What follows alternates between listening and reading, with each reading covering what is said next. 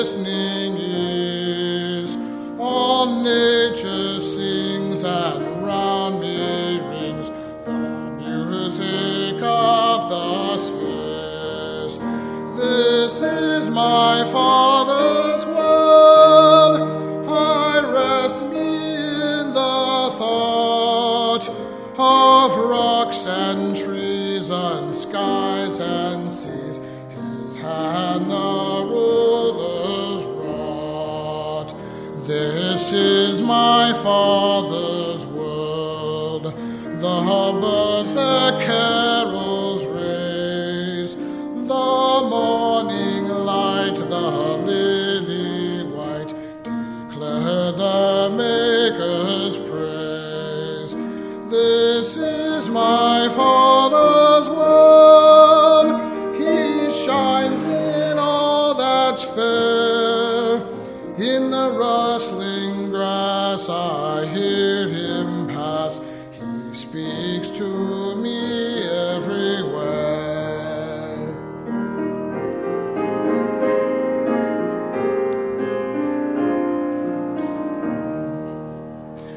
This is my Father's world. Oh, let me ne'er forget that though the wrong seems oft so strong, God is the ruler yet.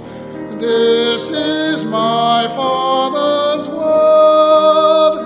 Why should my heart be sad? The Lord is King, let the heavens ring. God reigns, let the earth be glad. The Lord is King, let the heavens ring. God reigns, let the earth be glad.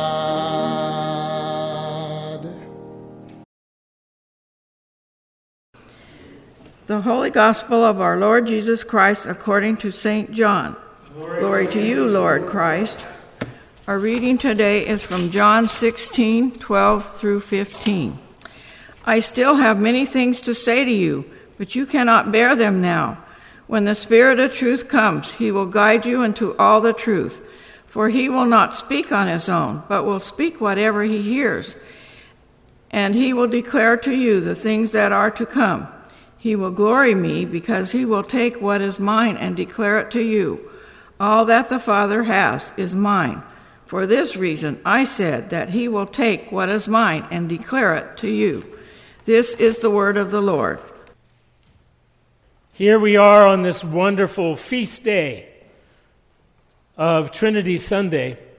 And that's one of the marvelous things that we celebrate within our church in its liturgical year, is that certainly during the year we have major feast days. Those are days like Christmas or Christmas Eve or Easter Sunday, where we celebrate and feast the great works of grace and love of our God done on the face of this earth, in us and for us. And we celebrate it. But then we also have these lesser feast days. And sometimes on these lesser feast days, people will say, why in God's name are we celebrating Trinity Sunday? Do you hear what I'm saying? Once a year we celebrate it. But why in God's name do we lift this up? This challenge of what it is for us as Christians to worship a, quote, triune God, a God that makes God's self known to us, human beings, in a triune form or in Trinity form. Well, my contention is that the church fought over this issue for 1,500 years. Can you believe that? They fought over this issue about what is the philosophical argument for Christ in his essential substance of both divine or human.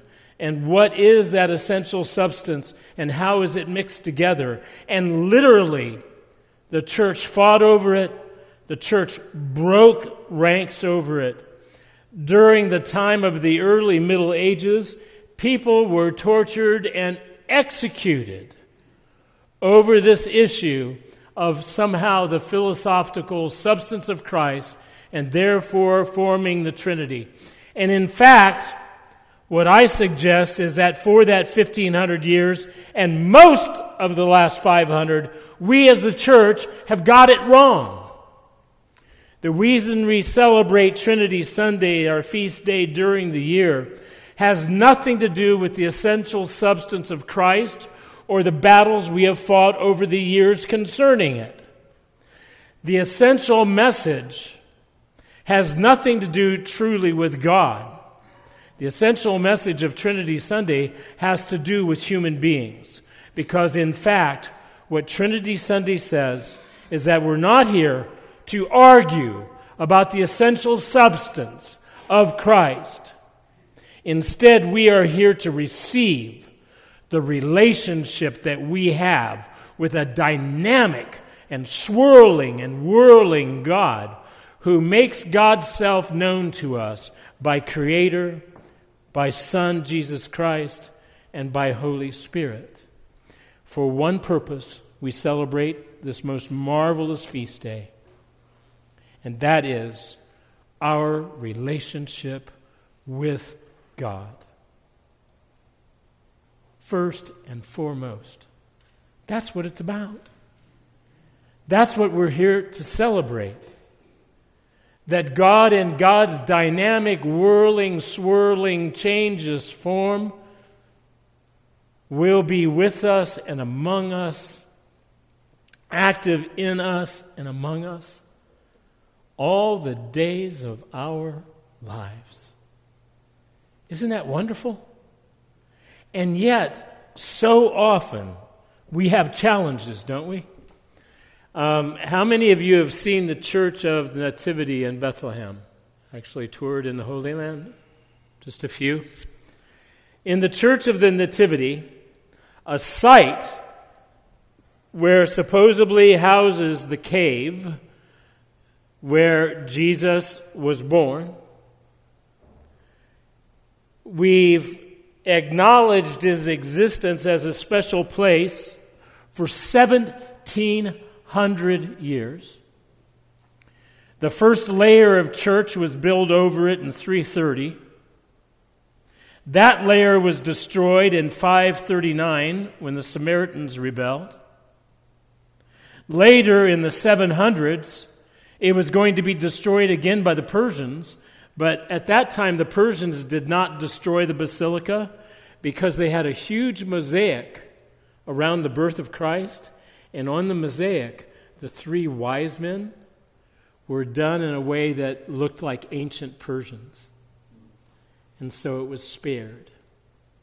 Now, for the last several hundred years, get this, 3 denominations have taken the responsibility for the care of Church of Nativity.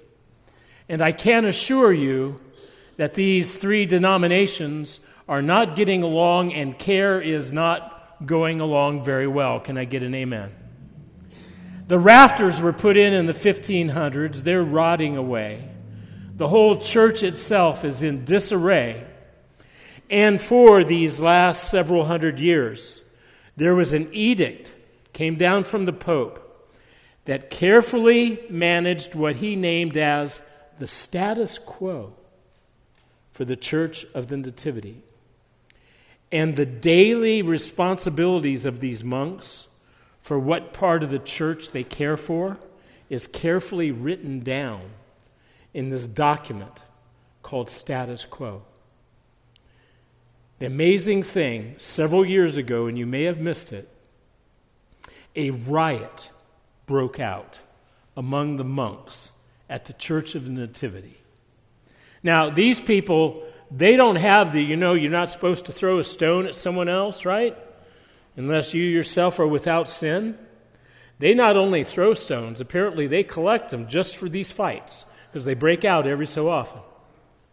And literally, the fight broke out because the Greek Orthodox Church was given the responsibility to dust certain chandeliers, but when they put their ladder up, they must be very careful not to place it in the Armenian Orthodox Church's area, which they did by accident in this fight out, which landed several monks in the local hospital.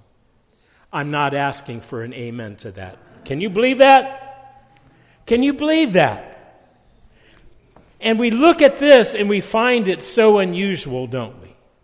We say, how can these three denominations, given that they are the guardians of the actual birthplace of the Prince of Peace, the invasion of God's love upon this earth, and they're fighting over who cleans the chandeliers?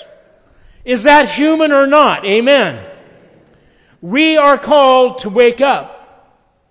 We are called to understand that we live in the midst every day of an incredible miracle of time and space that is profoundly unique in this universe. We worship a triune God, not because we need to understand the nature of God, but because we need to understand our nature in relationship with that swirling and whirling God who will not be domesticated, but instead interacts with you and me in this bridge of evolution and transformation. So if we are going to understand this feast day, then the first thing we understand is that we worship a swirling, dynamic God who we first of all know as Creator. And this is challenging for us. God knows we love the great painters. We love the great artists of the Renaissance. But I do not experience God as an old white-haired man reaching a finger down to Adam. What I imagine and experience is this whirling voice, the creative voice and the great yes and affirming creative power of God that's at the center of this universe, this throbbing, indescribable reality that is at the base of all creation and that we have a part in it, not separated from it. We are a part of that unfolding dream and creation of God. That's the first thing we discover today on Trinity Sunday. The second thing we discover on Trinity Sunday is that we also worship a swirling, whirling, dynamic God who we know as the Son. So on the one hand, we've got the writings and teachings of this marvelous, indescribable, pulsing source of the universe. But you and I need God with flesh on.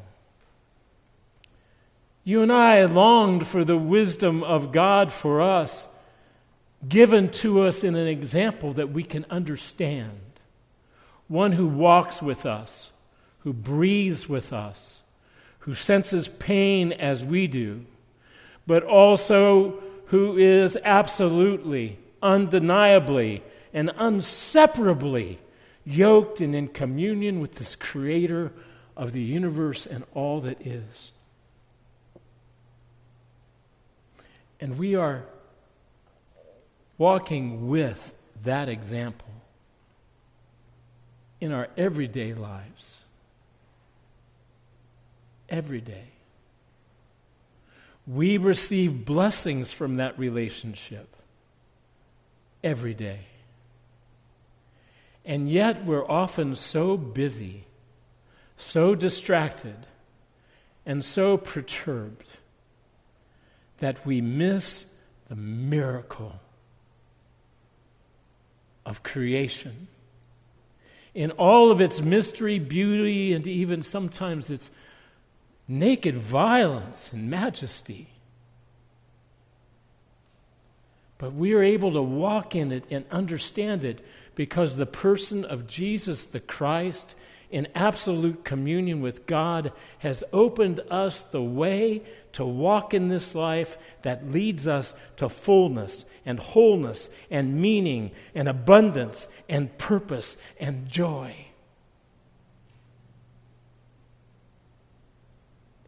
And is right there for the asking.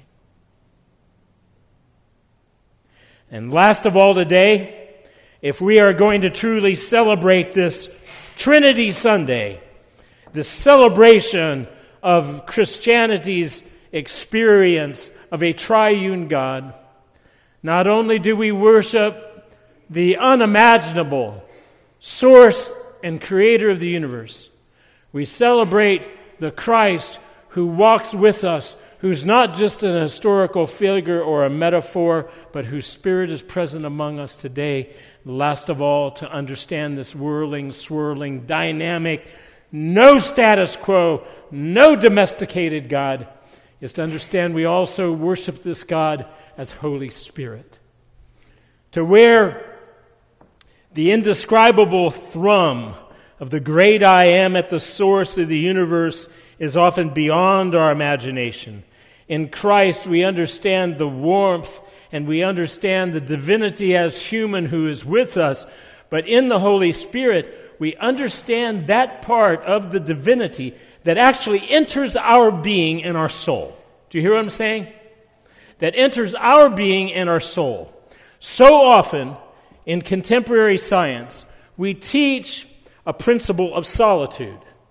Now, we acknowledge that we're all like these concentric circles or concentric masses of energy or molecules or organisms, and that we bounce off of each other, relate to each other. We even have somewhat of a symbiotic, linked relationship with each other.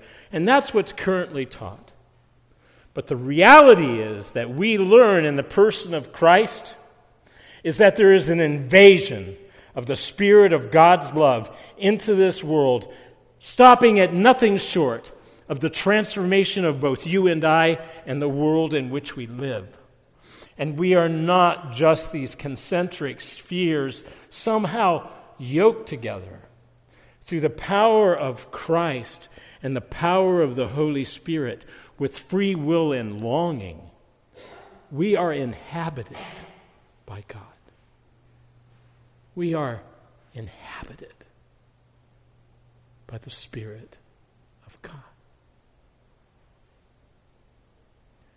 So I close today by saying the three denominations, ancient, full of great truth and wisdom, are having rock fights over who should dust the chandelier somewhat near the place we think Christ was born.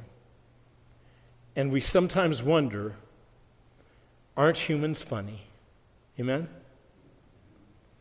But for us today, we go forth from this place knowing that we worship a God triune in nature in relation to us, who's alive and thriving, who uplifts and is a companion, and who inhabits and strengthens. Thus ends the message. Thanks be to God. I send you forth as a people in whom the Lord Jesus Christ continues to walk the face of this good earth. And now may the blessings of Almighty God, the Father, the Son, and the Holy Spirit be upon you always. Amen. Amen.